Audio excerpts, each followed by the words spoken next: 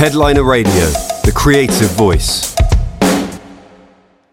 Very warm welcome to Headliner Radio. Today I'm joined by Connecticut born and bred multi-instrumentalist and indie pop rock artist Jake Huffman to talk about new music. Jake, welcome to the show, mate. How are you? I'm doing pretty good, man. Thanks for having me. Good. Oh, you're very welcome. It's a pleasure. Where are you joining us from today, mate? And what have you been up to so far this week? Oh man, this week's been crazy. So I'm in Connecticut. I'm right outside of New York. Yeah. So this is a show week. We're playing. I'm playing in the city with my band on Thursday. So we've been running rehearsals, and rehearsals are always late night. So my days have been like, it's a lot of studio work in the morning. It's a release. This is like a release month too. So it's just been a bunch of release work and then studio work and then really late night, long hours rehearsals. So it'll be nice to get the show done on Thursday. Yeah. We're gonna rock it, but it'll be nice to get a little bit more sleep next week. Yeah, for sure. No, it's something to look forward to, man. It's cool. It's nice. So before we talk about playing shows and stuff, I mean, obviously you've already mentioned that upcoming gig, but I understand you've relatively recently decided to embark on a proper solo music career, all of which the new record or the new stuff is all entirely written, performed, produced by yourself, which is awesome. Before we talk about new projects, you were previously the lead vocalist and drummer in rock band The McLovins. Yeah. If we talk about that, because like Viral kind of went a bit crazy. Tell us about your musical origins, so to speak, Jake, and how the band was started. It's funny. All this stuff makes me. I feel so old now because it was so long ago. So it was in 2008, and I was 14 at the time. Me and my two other buds, Jason and Jeff, we posted a cover of Phish's "You Enjoy Myself" on YouTube.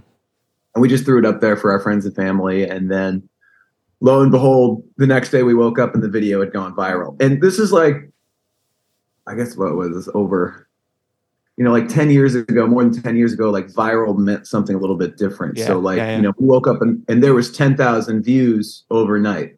And with those 10,000 views, I also had about 300 emails where, promoters and people are asking us for gigs. And then, that video really just changed the trajectory of, I'll speak for myself. It changed the trajectory of my life, and it solidified, the fact that I wanted to be a musician. And then boom, I was like, oh, I can do that now. We started playing gigs. We over the course of the band, we had a great team. We went on tour a bunch. We made a bunch of records, and it was this amazing jumping off point. It was like, I kind of think of it as like, I kind of got like a doctorate degree in being in a band, by being in the band. You know what I mean? Yeah. Fully qualified. Yeah. No, it's cool, man. Who were your musical influences at the time? Who were you listening to? And did you kind of share the same, did you love the same genres as your bandmates? And yeah. Yeah, when you're like 14, that's like, at least for me, that's like a pivotal time when you're like finding music that you like. You're trying to, because you grew up and, your parents play stuff for you and, music's there. But then I remember I had like an iPod, and I would just go on iTunes and I would find an album. I'd like try out all the albums. Then, you had to buy the album. So I would listen to all those like 30-second. You'd get like a 30-second preview, and I'd listen to those, and then you'd figure out what album you wanted to buy, and then at the time we would send albums to each other. We'd burn CDs, we'd give them to each other. We'd try to find a bunch of new music. So we went down the rabbit hole. When we started getting fans, our fans would start sending us music that they liked. It was a really explorative, amazing time. Kind of growing up. If I'm going to give you specific names of like drummers, Stuart Copeland's my favorite rock drummer, Max Roach and Art Blakey, like the jazz drumming, like thinking of drums like melodically, less as a rhythmic instrument. They were definitely, big influences. But I think just the amalgamation of all of the music that that we were just kind of inundated with. Like we were just trying to find weirder and more. Yeah. And we just like kind of were going down rabbit holes. And I think through all of that, we, you know, at least for me, like my influence is kind of just, it's just a mush of everything. Yeah, it became to the point where I don't really listen to music and I'm like, oh, this is good or bad. I just like kind of, you know, it's like, because music kind of is an feeling, emotional language. Yeah. It's like, I don't know. I don't have favorite words. I also don't have favorite music really now. It's just all take it for what it is. Yeah, right? Absolutely. And you definitely go down the rabbit hole one way or another. And man. I mean, if we talk about a little bit about, did you start producing around that time as well, Jake, or is that something you've kind of more recently been doing? Because obviously we spoke about, if we talk about, you know, going solo, what was the kind of catalyst for making that decision? Did you just start doing it yourself and think, I'm just going to start putting out tunes on my own? Was it quite a natural kind of organic thing for you? Yeah, I would say that the catalyst was the pandemic. You know, you just have all this time when you have to like kind of regroup. I saw a lot of people in my world stop being musicians during the pandemic. Mm-hmm. I think it was a time when people kind of looked in the mirror. They're like, what am I doing? Like, if I can't play, then I can't do this. And what I decided to do was to go back to school. And I went to Berklee Online, which I would suggest to anybody. And I did a production certificate there. Nice. Right before, like in 2019, I went to LA and I had 2 songs produced by a producer named Andy Seltzer, who's like, he's a phenomenal, he's a wizard. And I saw him do that. And I was just like, man, like that, it's kind of different than what I assumed. And maybe, you know, I'd worked with producers before earlier in my career, but I never looked at them as like, I'm like, oh, like maybe I would want to try my hand at doing that. So I would definitely say that working with Andy, actually, watching him produce inspired me to really, you know, finally jump off the diving board into, you know, wanting to do that. But I didn't, you know, like I got Ableton, I like tried to do stuff and I was like, I feel like I needed I needed more help than like I needed the professional guidance and like the insight, and like I needed to be taught it from the ground up. Like even things I already knew, I just wanted to be retaught everything from the ground up. And that, you know, luckily for what it was, you know, I had all that time during the pandemic. You know, for a year and a half, I like stayed in my studio and I did a bunch of work, and I started producing for the other, you know, my band is made up of bandmates that I produce for, and we're all in each other's band. We're kind of like this like band ecosystem. Yeah. And so, you know, I just started like kind of putting that energy into our group, and it just kind of turned into there. And so now I have like kind of like a stable of more artists that I produce. Nice. And it's still a growing thing. That's the newest. It's the newest flower in my garden. Yeah, for sure. And there definitely was. I mean, it was horrendous, the pandemic, and we don't want to dwell on it too much. But that was one of the silver linings that I think producers or you know, music lovers just rediscovered their passion and really, you know, dived back into the nitty gritty stuff and got back in the studio, like you say. Have you got a studio yourself, Jake, or are you just kind of have you got like a little, everything in the box? Have you got some, what's going on? I have a home studio. It's that way. It's up the stairs. Nice. You know, it's just like it's just a small room.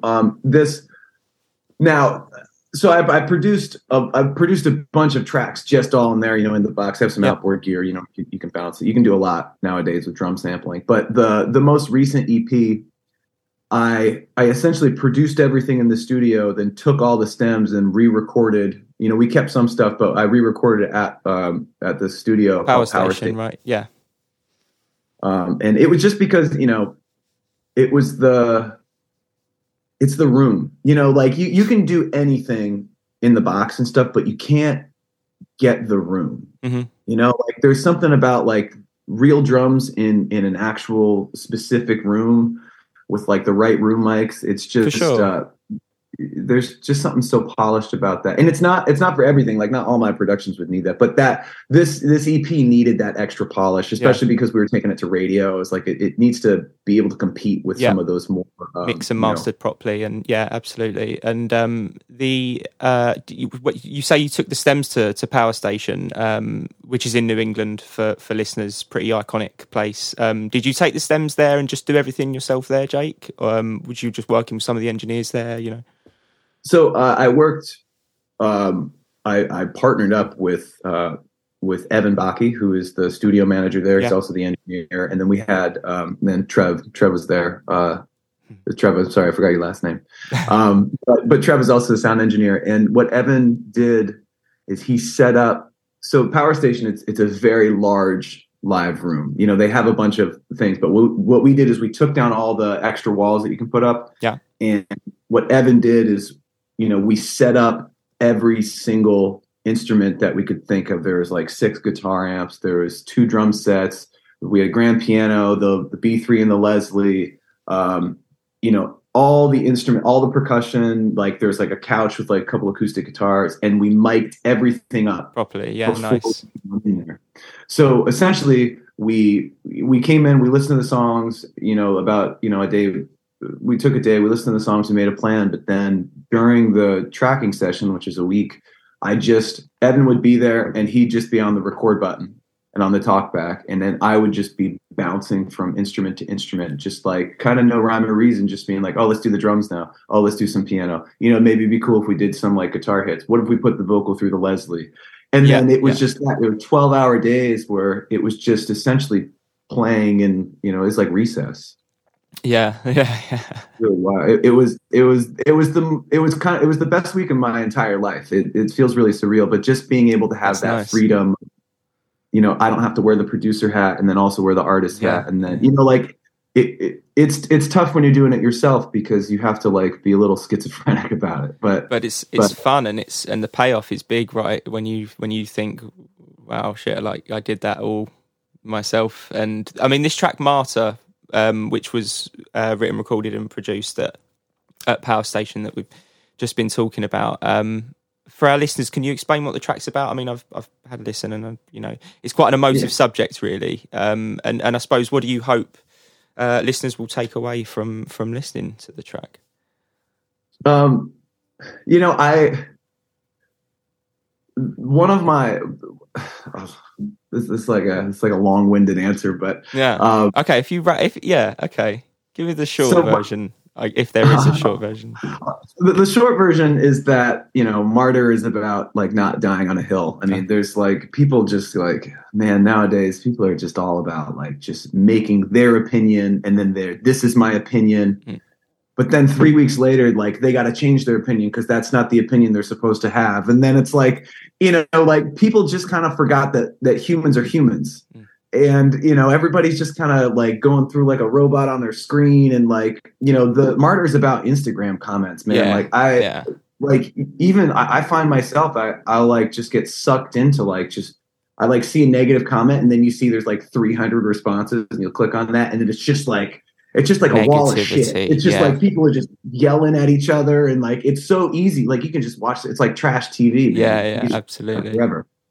But the life isn't that. Life is outside of the box. It's outside. It's and I think Martyr's one of those tunes where I was just a little bit upset at the time and trying to just, and I was just like, what's like some like crazy shit that I can say? Just embody that. Yeah. And like, it's kind of cathartic. Like you say all this stuff and like, like we're just like, especially when we play it live, like we're like screaming.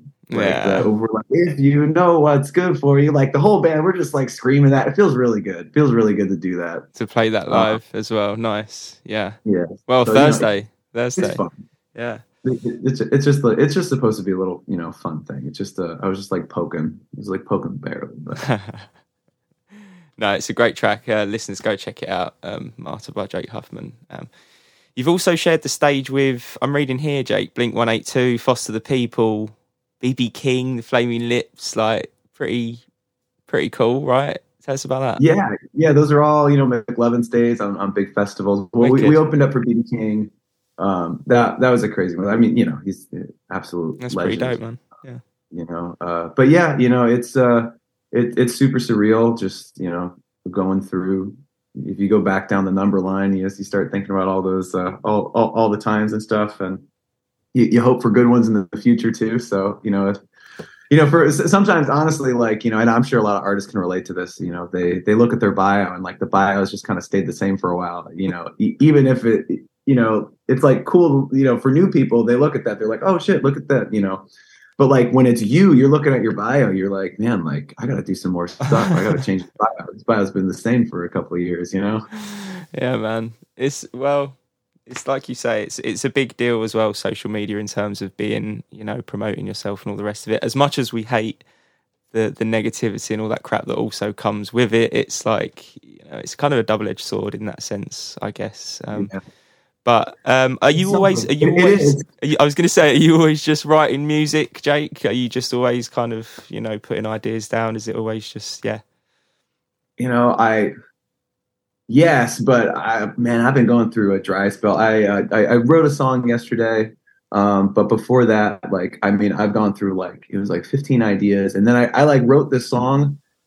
And I wrote all the, I made the song, and then I wrote the lyrics and I sang the lyrics over it. And then I probably top lined it 4 to 5 times. And I just threw the song away. And it's this, I'm sure a lot of artists, feel this way too.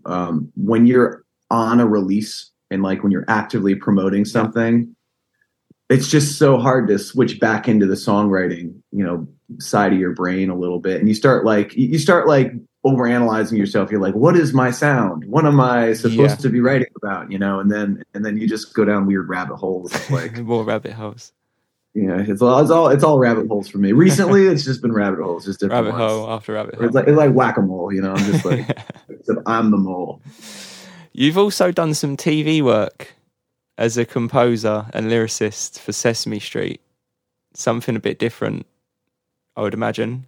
How did that come about? Yeah. At the time, I'm one of the managers for the McLovins, and he was one of my biggest mentors in music. Bill Sherman, he was the director of Sesame Street. Oh wow! And he got me a bunch of gigs. There you go. Writing for Sesame Street. I ended up writing a song for Leon Bridges. I wrote a song originally the song was for the Lumineers. No, it's for Mumford & Son and then the Lumineers, but they both passed on it, and then Ed Sheeran took the song. Okay. So it was Ed Sheeran and Leon Bridges. Yeah. But that I learned a lot about songwriting back then, because if you're writing for a kid show, especially Sesame Street, you gotta trim the fat. The songs are short. Yeah. One of the shortest songs I ever wrote for Sesame Street was 6 seconds long. And what is a jingle, I remember almost. Yeah, it's you get one chorus, you get 2 verses, and you got to make them count. So you got to make sure it's all the meat, Yeah. So I learned a lot about that. That gig helped me become a producer and kind of help work with other people and take what they're, you start asking the question, what are you trying to say? Let's just say that, let's not beat around the bush a little bit. Let's just get to the point. Yeah, it's cool, man. It's definitely, I guess, something that's just formed you and all your musical experiences into what they are now, and gaining experience in that world. It's pretty cool as well. Writing for TV and stuff it's definitely got on the resume. For sure. What have you? I was going to say, Jake, what have you got else on the cards for this year or coming up that you're looking forward to? Have you got anything particular planned that you're allowed to talk about? Obviously. Yeah. Hopefully I'm allowed to talk about this. Well, currently, as of last week, we started a 10-week radio campaign for Top 40 and Hot AC in America. Cool. For Martyr, and it's the first time I've ever done a radio campaign. Yeah. Done radio. Yeah. Which is pretty cool. It's just cool that it's going to be out there. So I don't exactly know what happens after that. I just know it's going to be out there. We have some tours being planned. We've honestly, there's been a lot of emails back and forth for where things are headed. But I do think that this is a year when I really want to play in internationally, and we have a couple talks, because the distributor we use, Groover, which is an amazing service. Uh-huh. Artists should totally check out Groover. It's a great way to promote your music. And luckily they're my distributor as well, and they're from Paris. And there's talks of like trying to go over there. I would love to play internationally. It's weird. You like look at the streams on Spotify and Apple Music, and it's like it's such like at least for me, it's like very global for like where people are listening. And it would be nice to try to like hit those points. I'd love to kind of connect the dots a little bit from the streams to the to make physical things. Yeah, sure. Yeah, absolutely, man. Absolutely. Well, I mean, obviously we've got the tracks just releasing on January 19th. And you said you're playing the gig as well, and that's something to kick it off. And I'm sure, like you say, it's kind of unknown. It's kind of jumping into the unknown a little bit, but I'm just giving you a follow. Yeah,